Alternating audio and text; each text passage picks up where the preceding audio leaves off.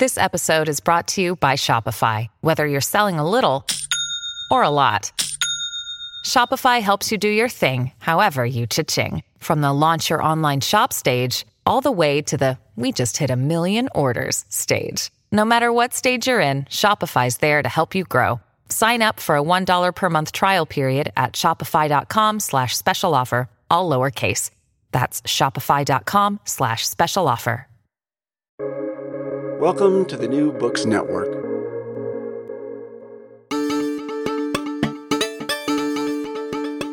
Hello.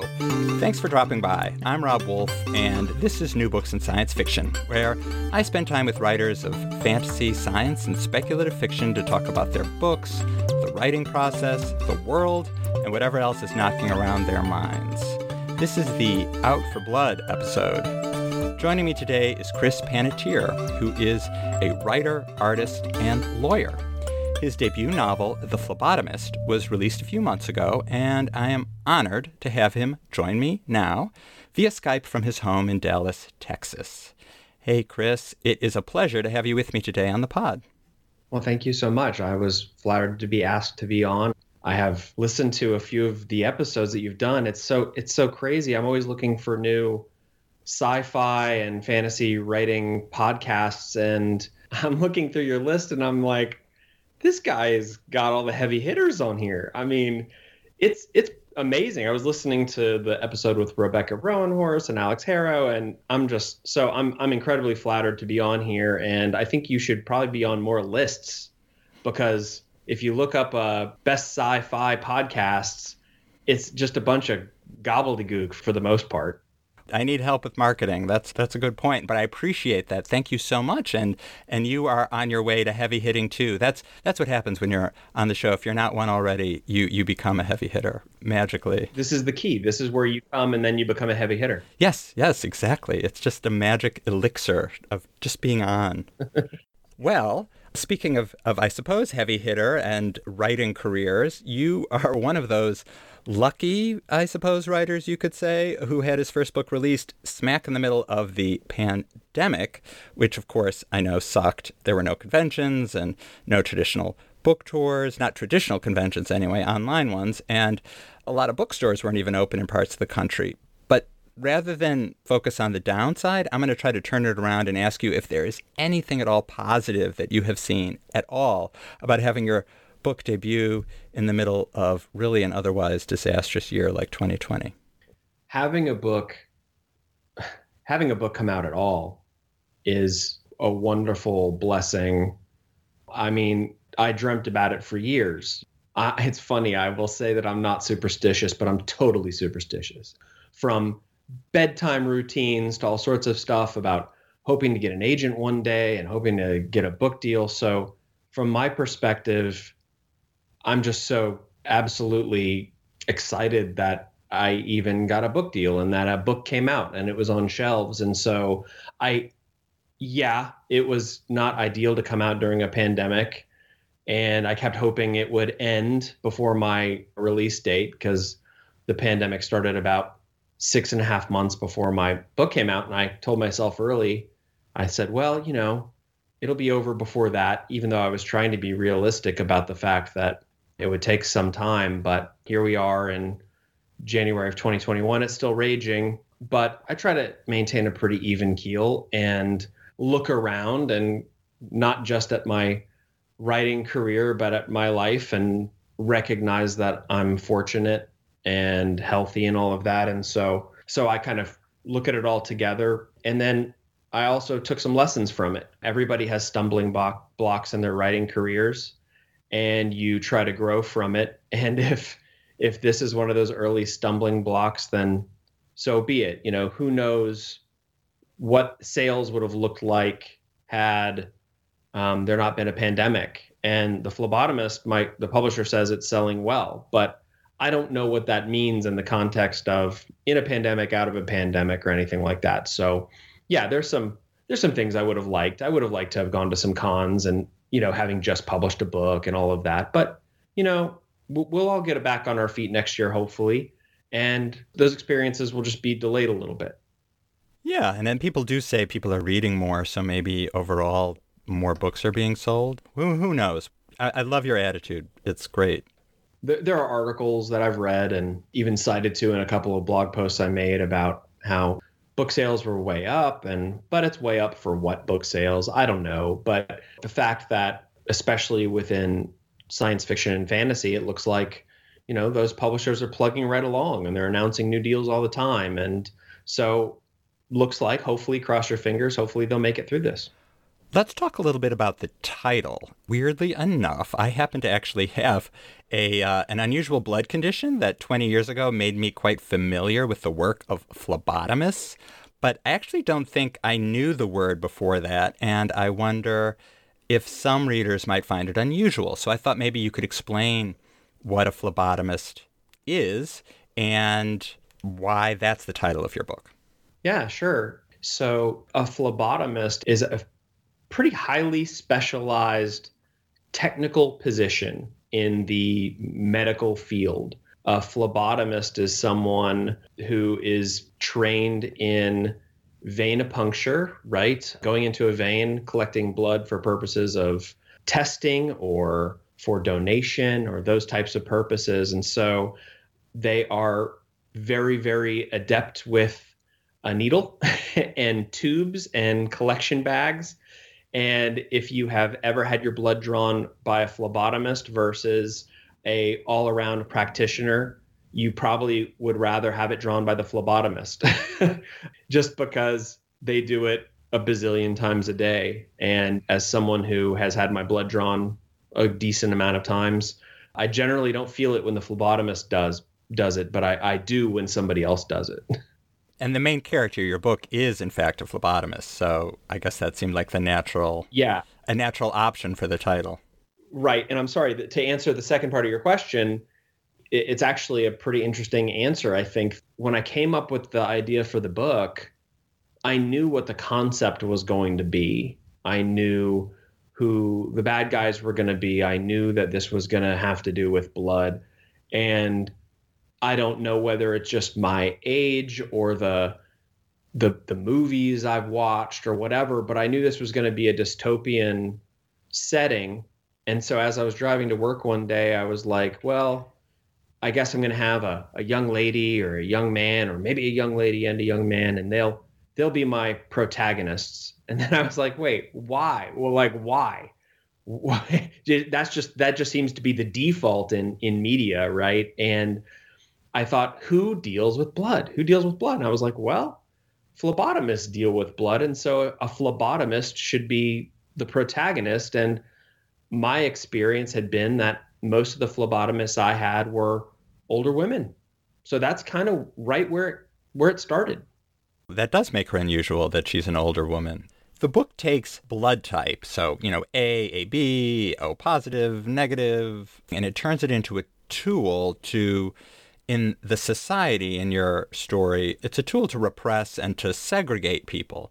And I thought maybe you could explain to listeners, how that works and why society in the setting of your book has come to use blood that way to rank people and organize people. Sure.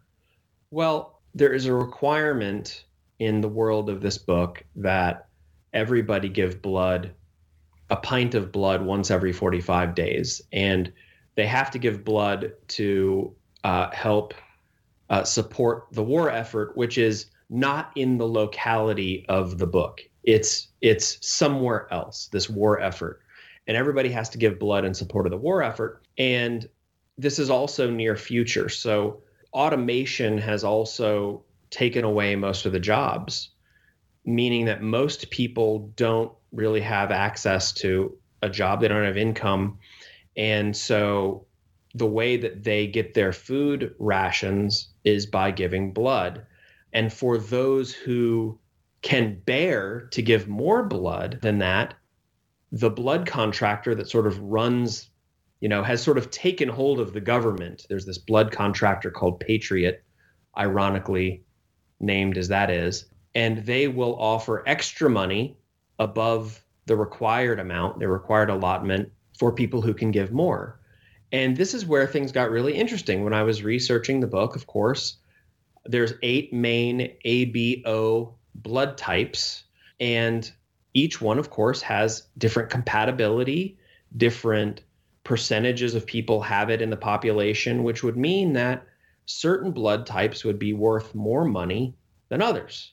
So it created this economy where just by virtue of blood type, you are segregated through no fault of your own.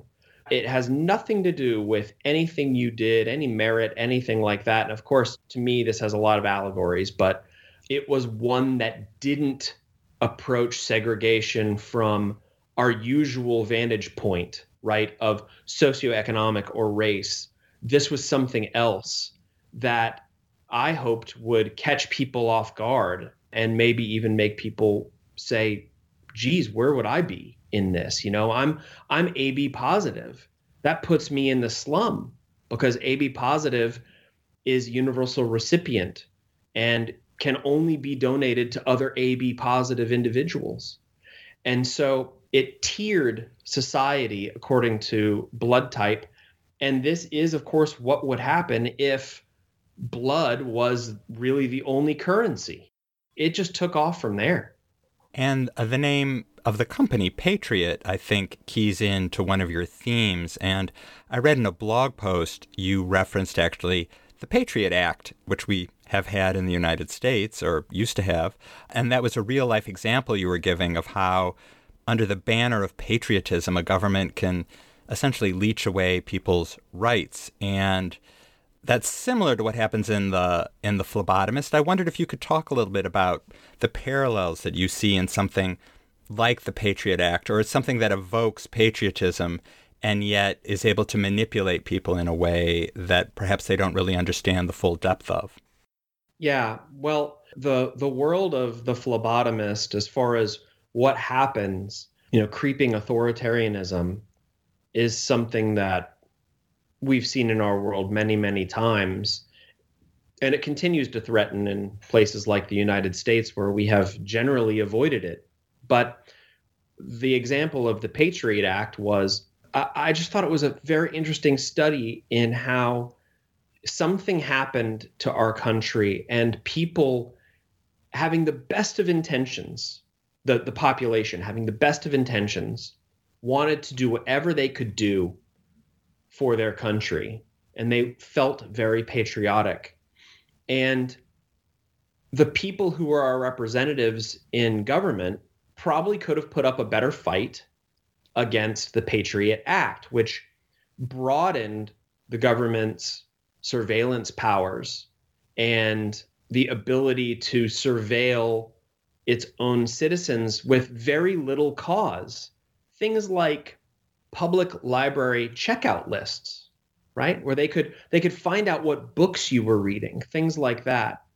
And that those types of power grabs tend to meet less resistance when it is done under the banner of patriotism. We are doing this to protect our country. Now, of course, there was some resistance to this, but it's very, very hard to fight against someone who comes wrapped in the flag. And that, of course, is an old trope, but it's very true. And in the book of the Phlebotomist, there has been a war, and the government, via this big contractor, this sort of ubiquitous contractor called Patriot, has slowly crept into the realm of individual rights and privacy and all of these things, until one day everyone wakes up and there's a mandatory blood draw and they have to give blood every day, and there's surveillance and they're tracked everywhere.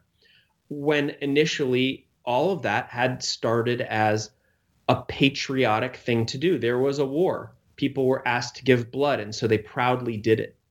And then slowly it became more than that, until it was mandatory, and people were then sort of under the boot of the government and this sort of enigmatic contractor that was doing the government's bidding, or perhaps had just simply supplanted the government. So it's a bit of an allegory for sure, and it is absolutely on the nose. It was meant to be, because these are things I see in our everyday lives.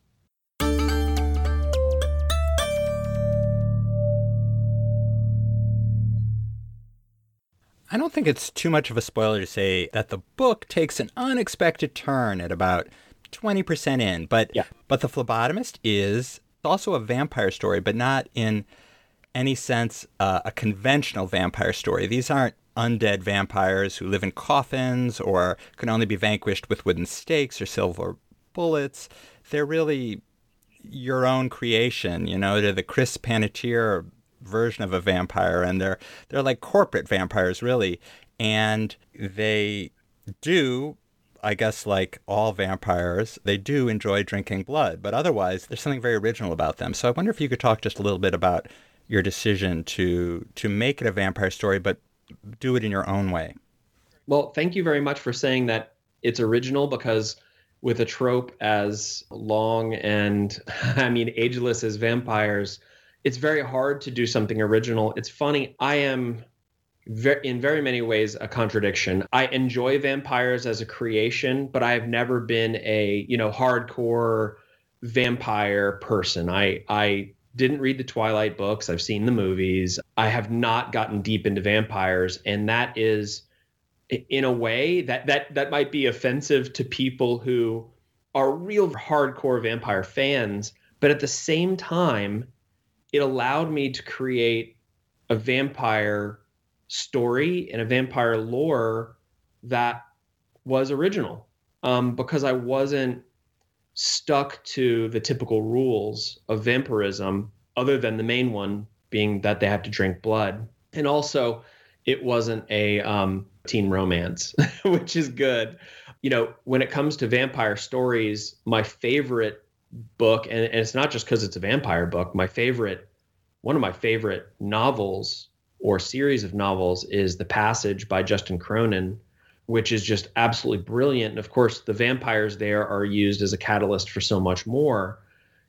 What I set out to do is I did not decide that these bad guys were going to be vampires, as I was writing the book. I knew it the second I came up with the book, because the genesis of this story was I was going to bed one night. It was 2018. Yeah.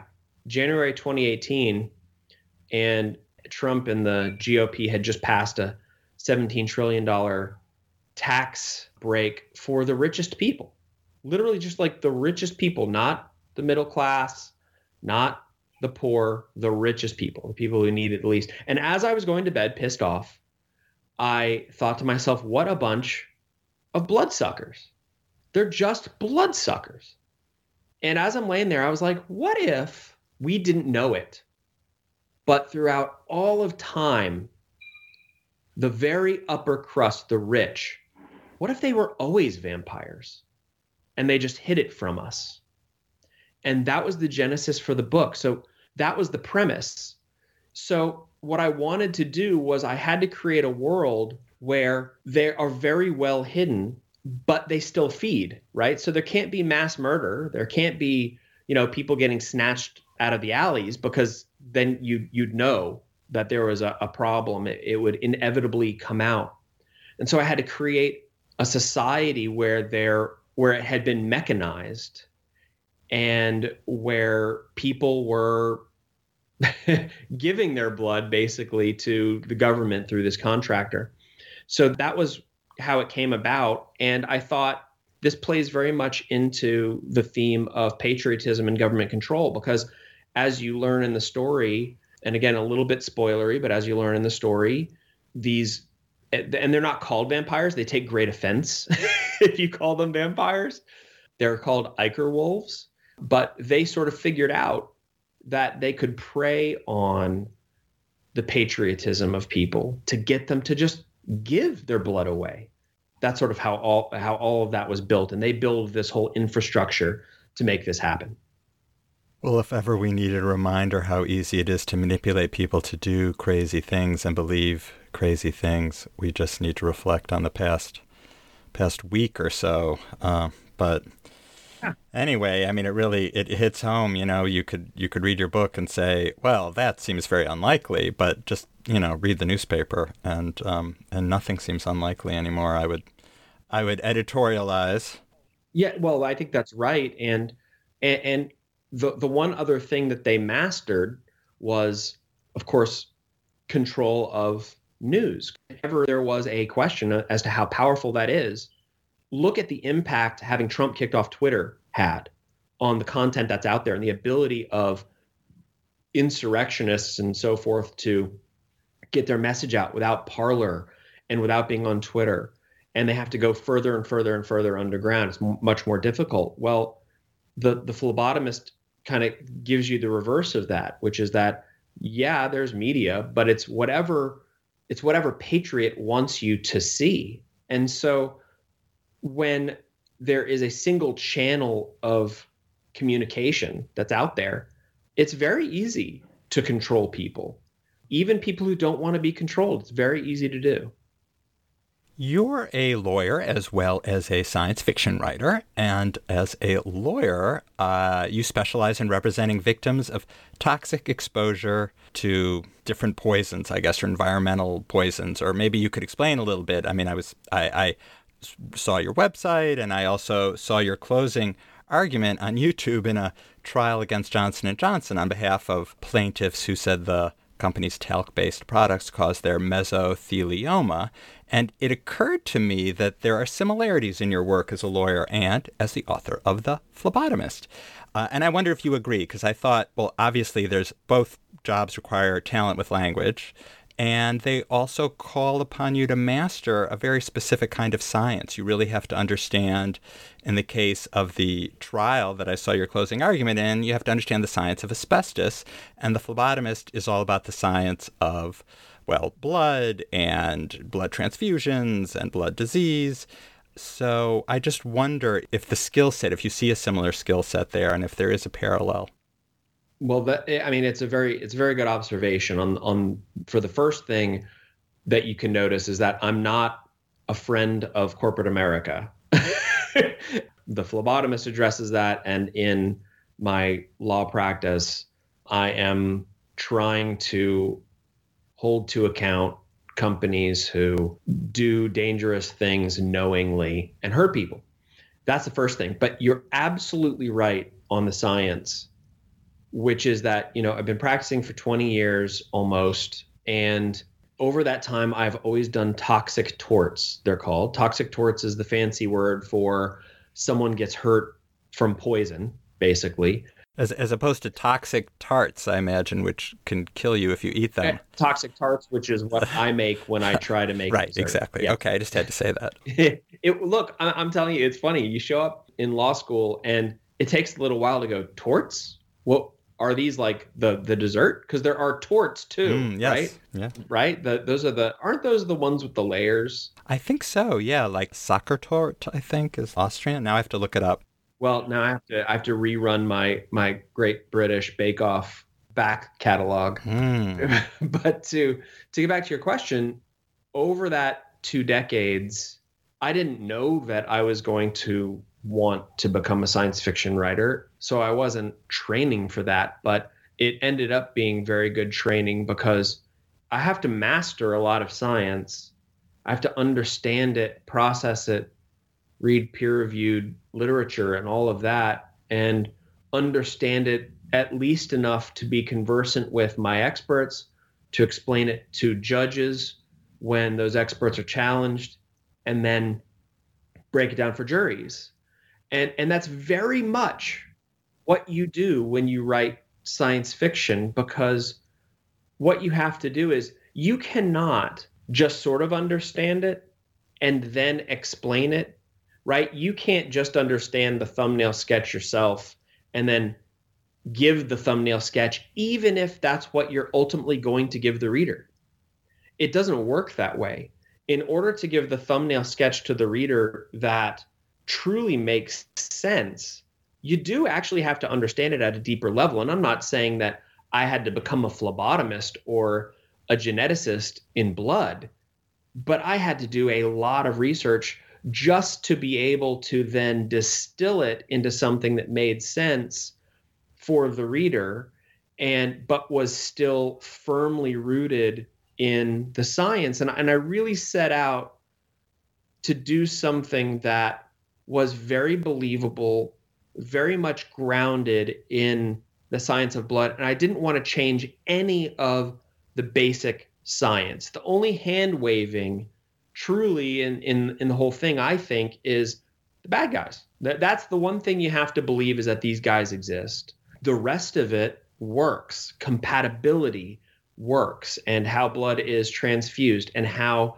apheresis works, right? Where you separate out platelets or plasma from whole blood and all of that. So I had to learn all that. And I did actually have to read peer-reviewed papers on a lot of it to understand how anti-clotting agents work, because as boring as that might sound, just talking about it in a vacuum, anti-clotting agents were very, very key to this book.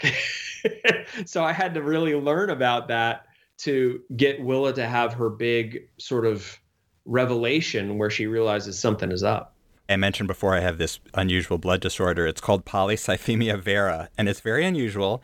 And you actually mention it in the book, and I have never seen it mentioned anywhere. It's like, why would it ever come up in a book, especially fiction? So I thought, well, this man knows what he's talking about. Oh my gosh. I'm treated for it and everything's fine. But when I first was diagnosed, it was very scary, and I did learn a lot about blood, and I spent a lot of time with a phlebotomist too. So just seeing it in print, I was like, whoa, Chris did research. Most definitely. That's incredible, because I had never heard of that condition either before I was doing the research, and it was the perfect sort of little fact to use at that point in the story. I think that's where Everard comes in, and he's handing over his blood bag for the first time. I think the Ichor wolves would love me because the illness is an overproduction of red blood cells. So I would get all the bonus chits, my bank account would be full.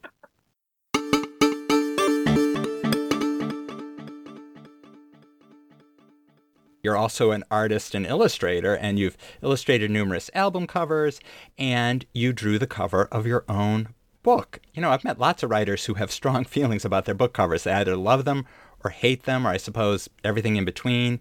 And so it's really unusual that you had the chance to design your own cover. So I wondered if you could first off describe the cover and then talk about how you came about being able to design it yourself. Sure, of course. Well, when I first signed my deal with Angry Robot, we had a meeting with their incredible people. They're all awesome. I've loved every minute of dealing with them. And they asked me, they said, what do you see for the cover? And I said right away, it has to be hot pink, because the main character, Willa, she's a grandmother, but she wears a hot pink wig so that if she is ever separated from her grandson, he can find her. And I said, it's gotta be hot pink, number one. And then I said, beyond that, I don't really know. And what happened over the months, and they were so patient, and I joke with Gemma Creffield, who was my editor, I joke with her that they'll never sign another artist because I was such a pain in the neck going back and forth on the design. But they had a designer named Glenn Wilkins, and he came up with the idea of sort of the medical illustration. That was not my idea. That was his idea. And so what they started to send me was the hot pink book and I also said it had to have gold on it too, because as you know, gold plays very importantly in the book as well from the perspective of the Ichor wolves. Gold is big. So I wanted gold on it, and I wanted hot pink. So he sent it very early. It had that gold plate on it that had the phlebotomist name and my name, and it was done in sort of an apothecarian style, which I didn't initially think fit, because my book is sci-fi. It's near future. But the more I sort of sat with it, I was like, yeah, I really, really like this apothecary font.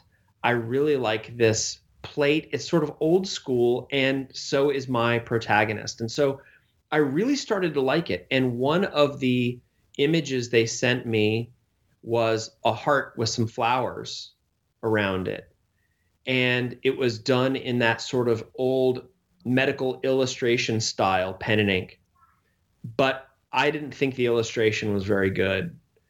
Something they had pulled, from a stock account or whatever.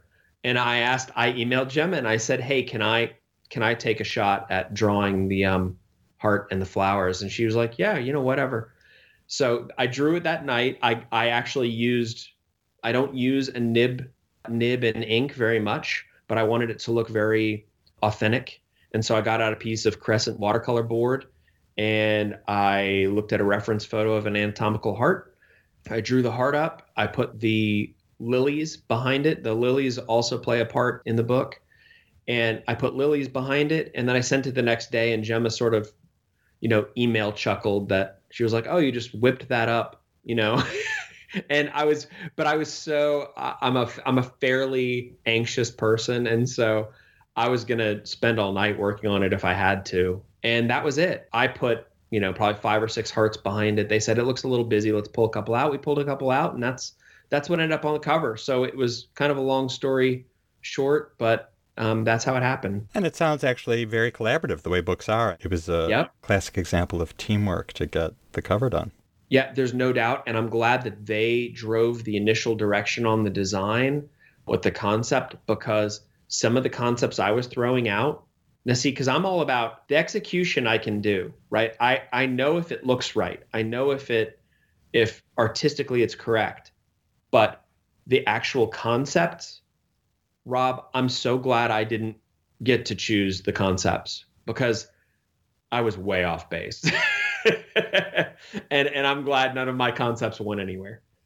We've gone from the inside of the book and its origins all the way out to its cover. So we started on the inside and moved out.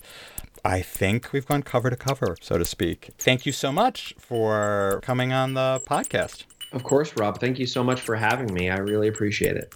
I've been talking with Chris Panettiere, author of The Phlebotomist, which came out from Angry Robot in September.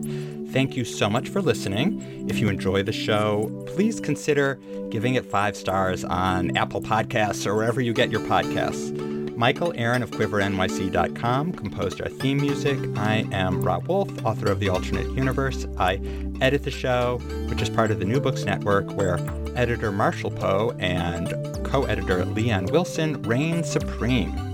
Be well, stay safe, and happy reading.